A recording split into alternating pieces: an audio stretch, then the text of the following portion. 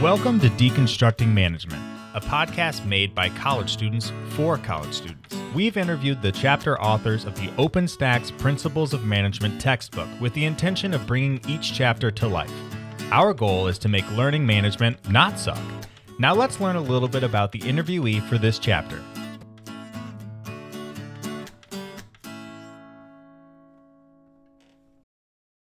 Hello and welcome to the Deconstructing Management podcast. Joining us today, we have Joe Weiss. Joe is a professor at Bentley University. He is also a contributor and author of the OpenStack's Principle of Management, which is free, by the way. Today's topic is ethics in business.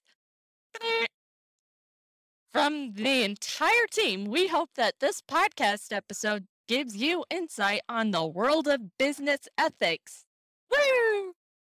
So our first question is, can you start off by explaining why ethics, corporate responsibility, and sustainability are important in business today? You know, when I first started researching and also writing in ethics, it was kind of boring, to be honest. Those were the days when people were saying, is business ethics an oxymoron? I had to look up what oxymoron meant, by the way. That is two things that don't fit together. And I would have to apologize saying, I think ethics is important and I think it's important for everybody. Fast forward to 2020 and even 5 years ago, ethics is one of the most popular topics on campus and in the news and globally. So what do I think it's important? I think without ethics these days, and maybe you might agree with me, that we would be a little bit lost. And many people and many groups seem to be lost in our society. Absolutely. Yes. I love that you said that because after reading the chapter on our own, like individually, we came back as a group to discuss the chapter. And at first it felt like we were like, okay, what can we pull out of this? And then related it to things that we felt were relevant today in our lives. And so it was really nice to be able to do that with, the contents of the chapter. Great. So most people would probably say they have a good idea of what ethics are. But in the chapter, you beautifully juxtapose ethics and values. Can you explain the two for our listeners? Absolutely. Well, values are at the core of ethics because, as I said in the chapter, ethics is really who we are, the core of our identity. It's not only who we are, but it's how we act, how we live, how we relate to others. It's our choices. So values really are the guides by which we act, live, and define ourselves. So that's an important piece because, as I said in the chapter 2, is that we start with the individual. We don't start with the external environment. We start with who we are, and it stays that way. Whether we're talking about global ethics or corporate responsibility and ethics, it's still the individuals who are actually defining, interacting, and showing and using their values, whether those values are consciously used or unconsciously used. So part of what we can talk about as we go along is part of being ethical is responsibly, consciously, deliberately choosing to act in certain ways that we believe are the right ways. And there's no excuses when people make crazy blundering errors that hurt others. No excuses.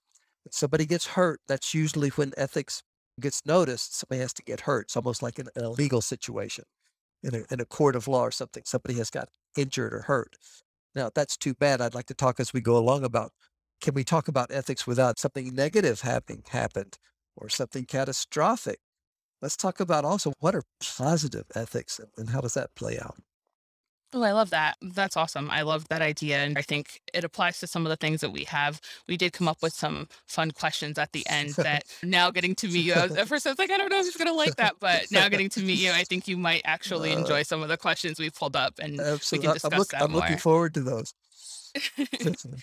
So when our team discussed the chapter, we found that we had this idea of ethics that was more normative, the right from wrong approach to defining ethics as opposed to applied business ethics. Can you explain business ethics as being applied for our listeners?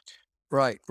Well, when we do talk about the normative part of ethics, and that really is, I will say myself, at the heart of ethics because it has the ought, how ought we to act and how should we. And that's important because there's a lot of descriptive types of ethics and there's a lot of descriptive types of everything. Describing is not the same thing as choosing deliberately to act and how should we act. And that's where the principles come in. So the application, so to speak, especially when it's also at the individual level, but the corporate level too, is how does a company or an individual choose to act?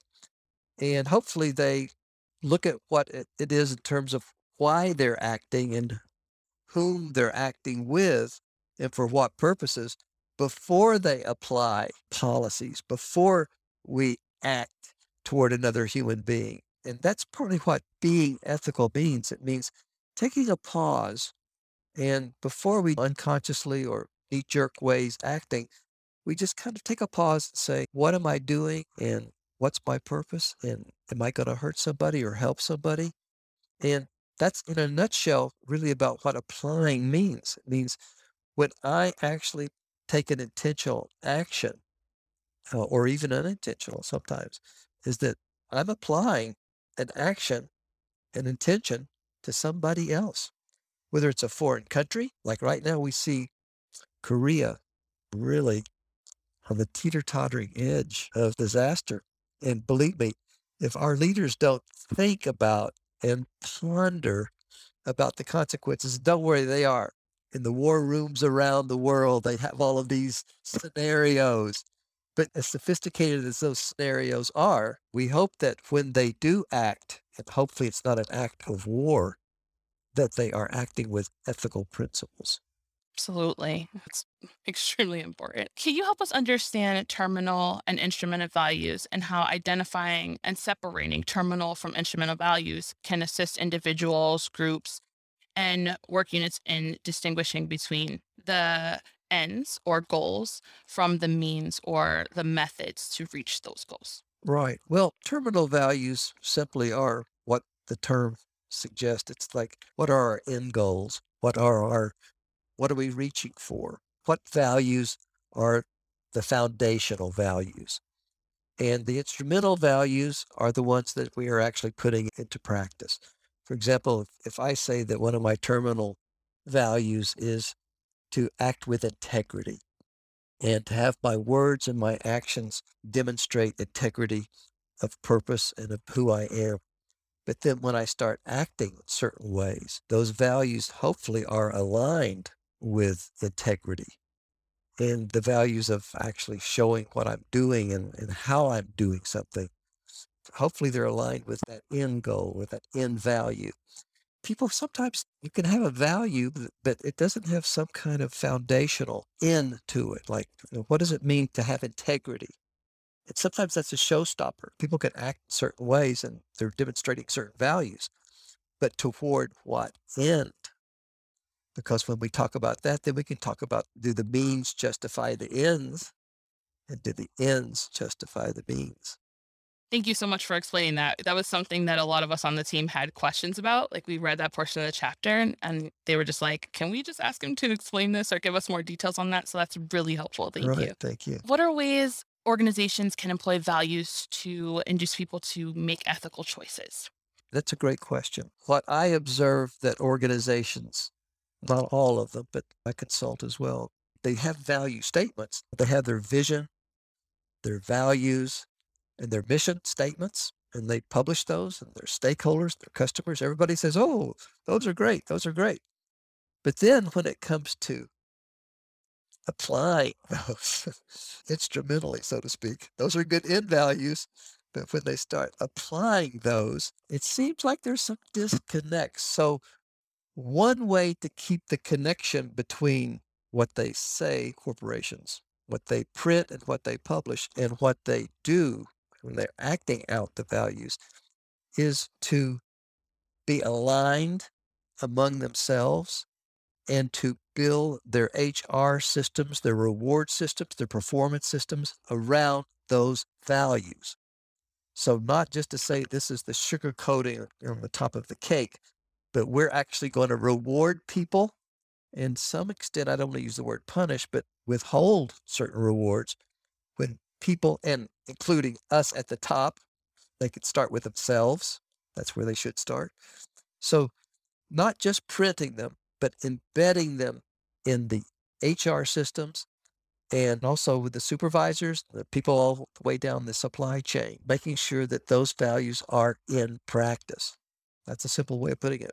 Seems to work, right? If we do the same thing with children, there's a reward, there's a consequence, right? Chastity, it's funny that you just said that because I was going to say it, but I didn't want to sound too trivial. But I was thinking in a family, the father, the mother, the other, no matter what the gender orientation is of the parent, they always want to do right with the kids, right? We want to be their role models and so forth. Then start rolling the film.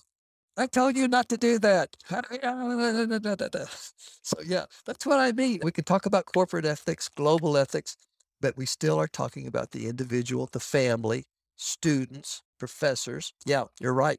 Even when you were talking before, it was just like, it makes sense. It's like, if I'm going anywhere with my own children, I prepare them before we go somewhere. Like the first time I took them to a movie, here's the expectation. And if you can't meet that expectation of behavior, like then we're going to have to step out, that sort of thing. As you were talking, I was like, oh, wow, that's really relatable just in general, right, to our lives. What are some major ethical principles that guide individuals and organizations? Yeah, and I'm not trying to be an advertisement here, but in the book that I'm in the 7th edition of a book of which this chapter is based, by the way, it's called Business Ethics, a Stakeholder and Issues Management Approach. And the reason I wrote that book was also to teach me what I didn't know and to reinforce what I thought I knew. And the second chapter of that book has got all these principles that I kind of abbreviated here, by the way. And in these principles, which people choose them, but there are also some that you can observe. This is part of why being a student of ethics as well as being a practitioner is that once you know the full range of these principles, which are classical, but still very relevant, then you could see in people's behaviors how those are reflected. For example, to answer your question, when you have a universalism or it's a duty-based principle, and in that principle, it's really the concern for every human being. It's the heart of what emotional intelligence is about. That and virtue ethics, what's called virtue ethics. Virtue ethics and universalism are where empathy and forgiveness, love, concern, that's the bedrock. So when you say the means justifies the ends, you're talking about universalism because it's not just reaching the profit goal. If you stole and cheated people and mistreated people through the means of getting to that goal, that's not good. So I always like to start with that because that's really, if you ask me today, the beginning of time and so forth, what separates human beings from other species. Not that other species aren't altruistic, certainly are. It's not just for us. But what makes us human is really the universalism in us, the virtues that we aspire to, and that's important. Then you've got rights. Everybody has rights, inalienable rights to freedom and happiness and so forth. And then you've got justice. Oh, justice. Yeah. Justice has got teeth to it. Oh, but I thought I was a good person. You may be a good person. I thought I was being so caring and empathetic and loving. Well, you may have been, but you just hurt somebody. You damaged somebody's property, somebody's goods. So all of a sudden, justice appears. Wow. Okay. We're talking about procedures, procedural justice, how things are done, compensation. We have to pay for what we did that was wrong. Retribution. That's the tough one. That's the penalties. So justice and support, all of these principles work together. That's another way of looking at it. Under what conditions can what principles be applied? And I've always said to my classes is that if you see a judge as well as a lawyer sitting in a courtroom, they know these principles.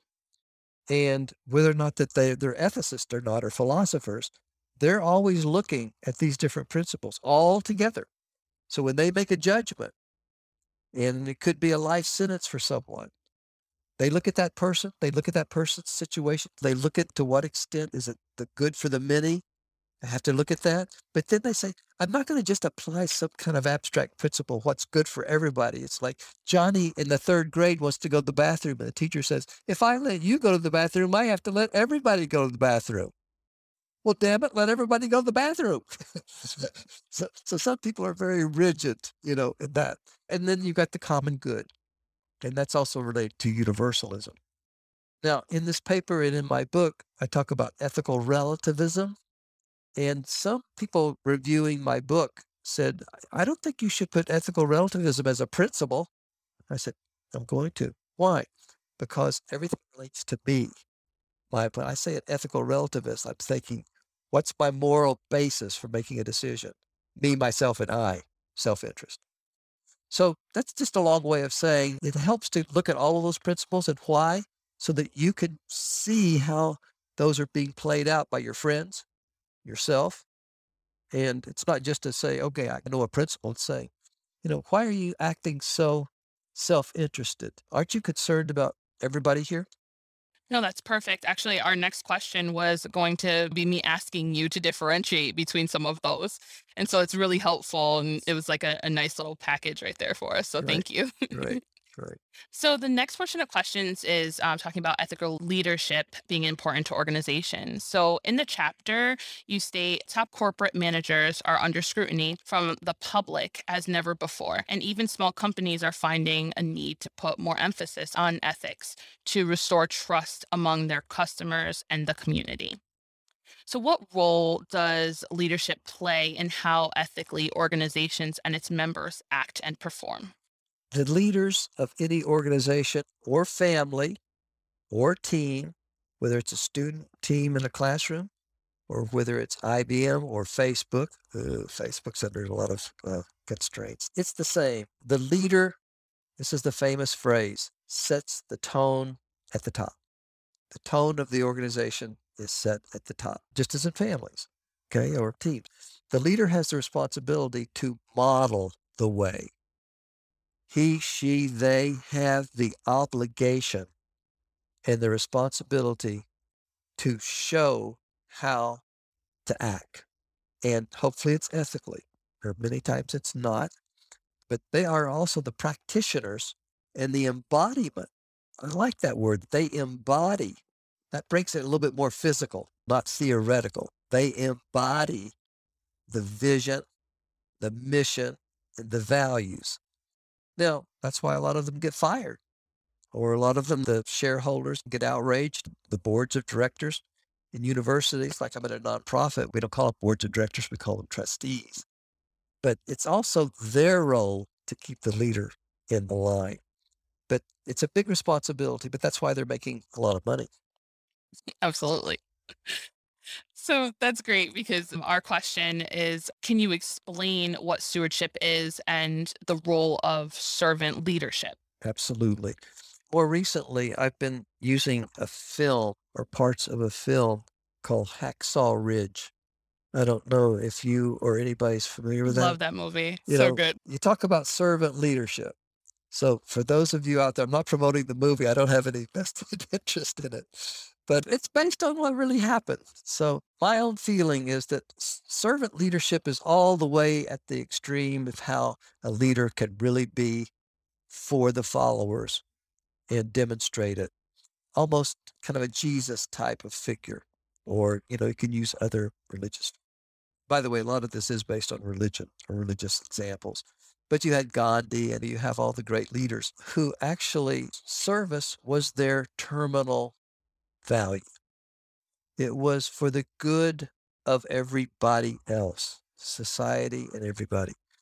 And when you look at professions today, like police departments, I know they're under fire and so forth, but military and other, caregiving places where people could lose their lives.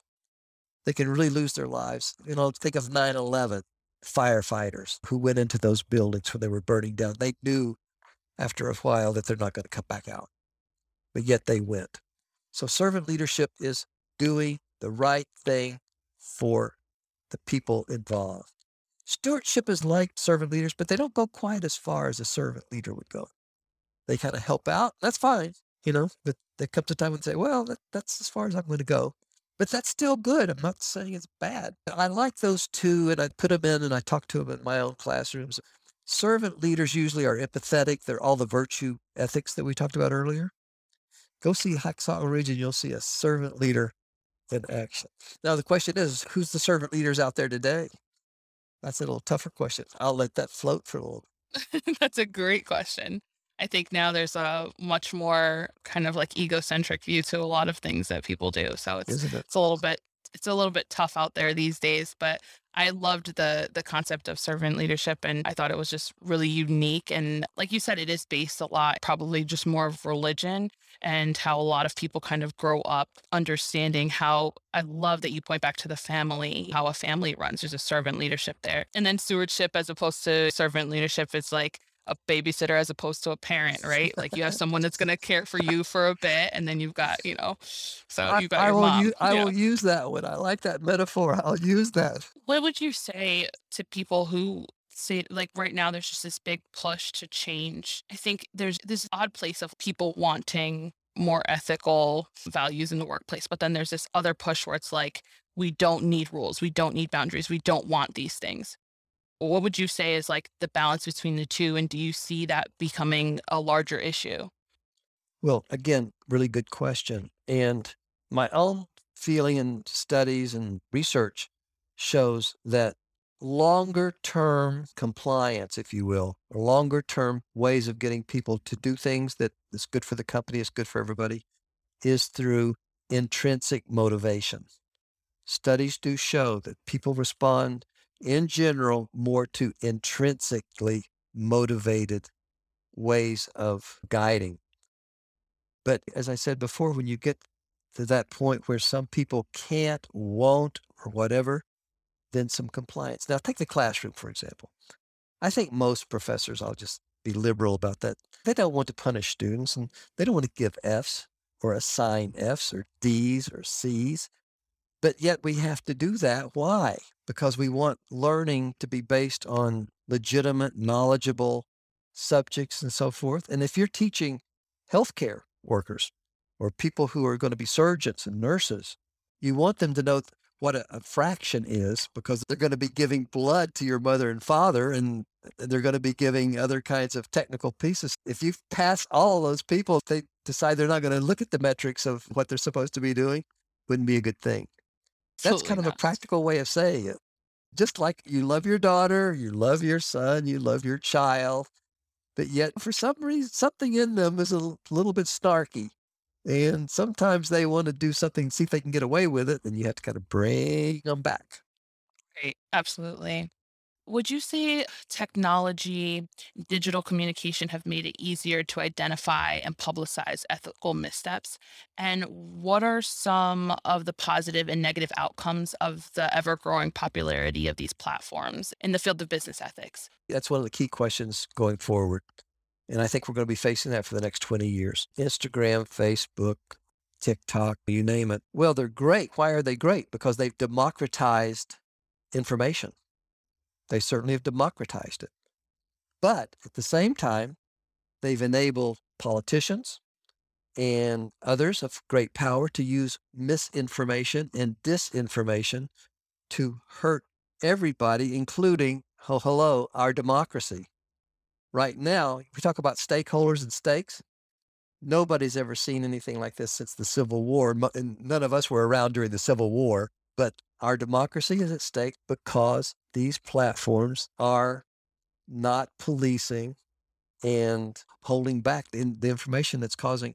I mean, my goodness, when you look at the surveys, and I don't want to go into that about people who really do believe in these lies, you know what I'm talking about. And we should be saying it was June the 6th insurrection. I was Uh, gonna say you mentioned Facebook earlier. I'm like, go ahead, like say your piece. It's perfectly fine. I can't hold it back. I can't hold it back. We're at a turning point. Talk about what's the biggest stake and the biggest stakeholder in the issues right now going forward ethically. It's whether or not the 2022 and 2024 elections are able to be voted with everyone who has a right, coming back to the principles, who has a right, a duty, responsibility to do what's good for the common good. We know that, but we should talk about that more often with ethics because that's where we're at with that. So would you say, or maybe I should phrase this like, how much weight does society have on a company's ethics and how business is conducted within that company? Because I know, like, in society, there's just this greater role that a lot of businesses have, especially with platforms like Facebook, right? Like, that's a huge Yeah. platform. So, how much weight would you say that these companies have within society right now, and Well, how a business actually conducts itself? that's a great point. Well, traditionally, and I think still now, companies are scared to death, especially the ones who are offering services to the consumers, not the business to business companies and some of those, but boycott. When the boycotting of products and services reaches the point to where they have to give way, that's when they start changing. That's where the tire meets the concrete. But the other thing is reputation. If you ask any CEO or any officer of whether it's IBM or Facebook, you say, what's your most valuable asset? They're not going to say profitability. They're not going to say the ability to perform well. They're going to say our reputation. So once their reputation gets tarnished, and that takes time, it doesn't happen overnight. And what's that reputation based on? Trust, reliability, how good the product serves the person and so forth. That's why I like business ethics. It's tangible. It's not just philosophical. Facebook's in trouble. Let's face it. It's really in trouble. And if they don't want to be taken apart, because that could be the next thing that would happen, they're going to have to police, if you will, and this is where compliance comes in. They're going to have to police the bad guys in the information that's going on. So boycotting, I have to tell you, individuals taking responsibility for putting the spotlight on. People say, what is ethics? Ethics is what you do when the lights are off. But for these companies, we have to turn the lights on. And I'm glad to see that those VMOs, whether it's Amazon or Facebook, I'm glad to see them having some pressure. We all love it. I mean, what would happen with kids if you took TikTok away? They'd probably die, suffocate. But on the other hand, teenage girls with Instagram and some of those things, not good. We need more policing, but we're going to have to, as individual consumers in this case, make it our responsibility to publish things in our local papers, go on social media and talk about where the companies are going wrong. We're going to use that power. So, you're talking about boycotting as being like a powerful tool to change for some of these companies. Have you heard of the term cancel culture? Oh, yeah. Okay. Do you think that it's a positive thing or that it could have negative effects on businesses in general? How do you feel about that? Well, that's a great question. And I think there's a role when you give a name, a term to something, it gets complicated. So when you say cancel culture, the whole right of the political spectrum is going to come down and say, speaking of rights, you're violating our right. They say, no, you're violating my right. I don't want the statues of those Confederate soldiers and generals to be in the middle of my town square. And they're saying, well, if you take those out, you're canceling that culture. So it's a battle of rights. But I wish sometimes we would take away some of those words because I think that they're like landmines. Once you get into it, it kind of blows it up. Why can't we just say, put it in simple English? Look, this statue of Andrew Jackson in the middle of our town square violates our sense of who we are. And now, again, they could say the other thing too, but at least they don't have a term to blast it. So I wish we could take some of those away because now the extreme right is using cancel culture as a way that showing that the leftists are usurping their rights. I get what it's all about, and I think you know what I mean. But I think that we have to somewhere come together. I don't know how that's going to come about, but it's going to have to be not stereotyping and not overgeneralizing. We're going to have to speak truth to power, but our own truth to everybody else's power. I agree. I think it's a very broad term, and I think it's kind of getting away from people. Right. Earlier, you mentioned you kind of answered this question a bit, but I did want to just give you the opportunity Sure. to provide some more details. So, what are some ethical issues we encounter in the global environment? Yeah, we talked about climate change.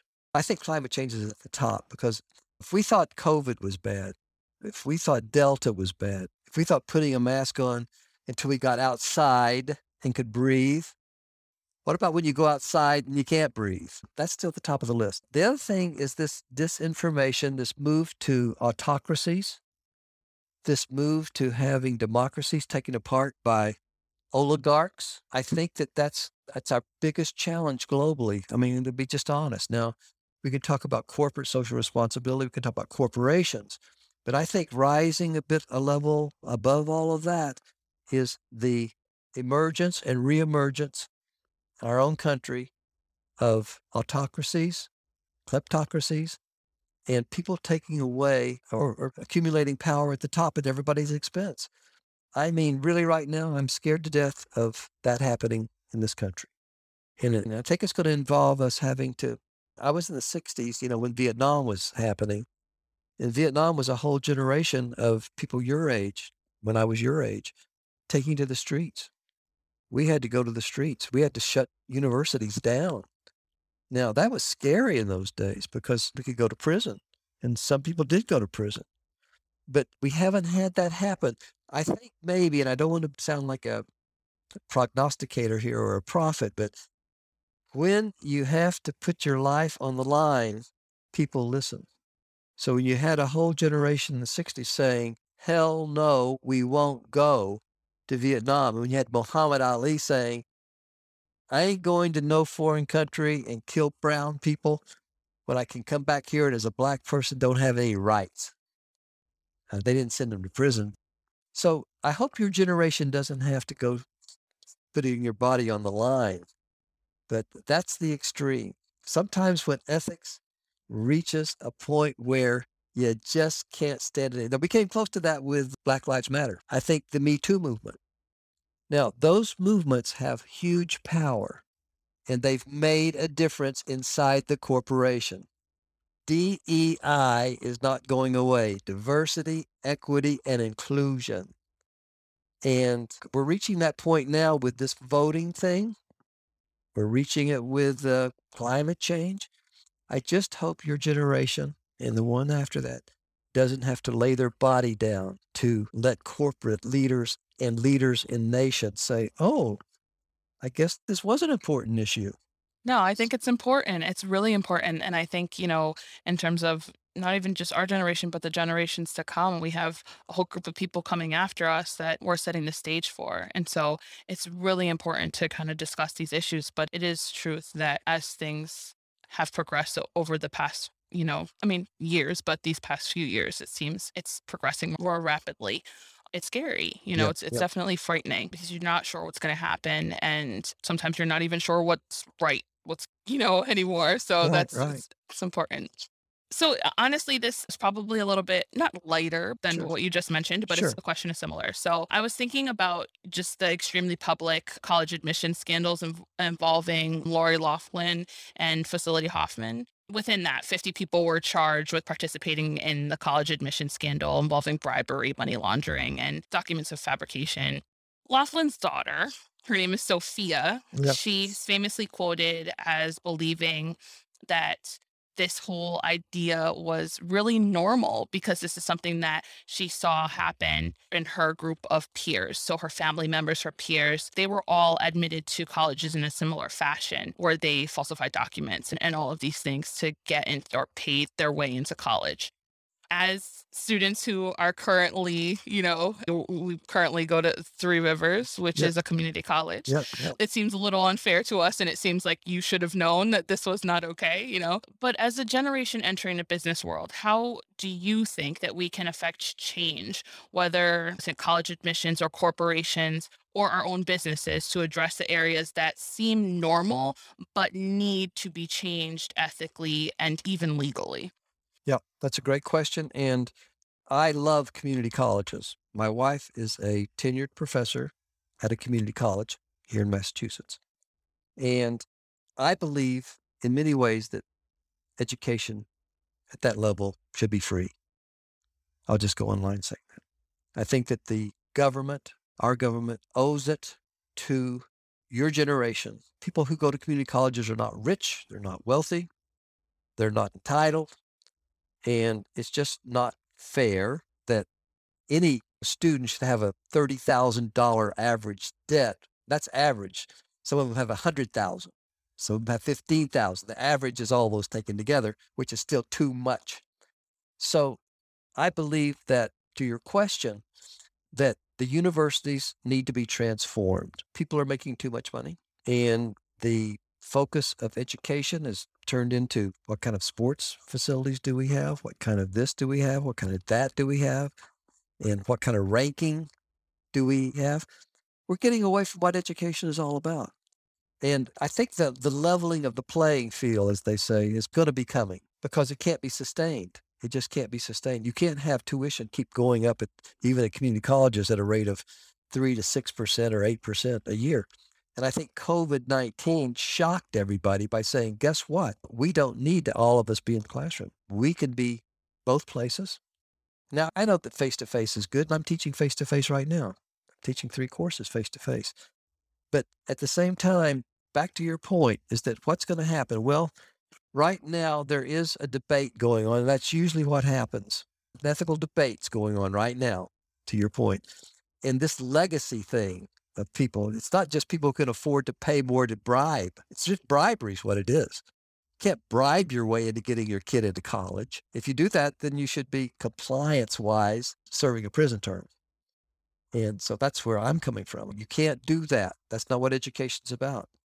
So we're going to have to bring a little bit more compliance, and we're going to have to change back to the nature of the university to what it should be. That is serving students. Speaking of servant leadership, stewardship, we should be servants and stewards to students, just like our government should be representing us, not their pocketbooks.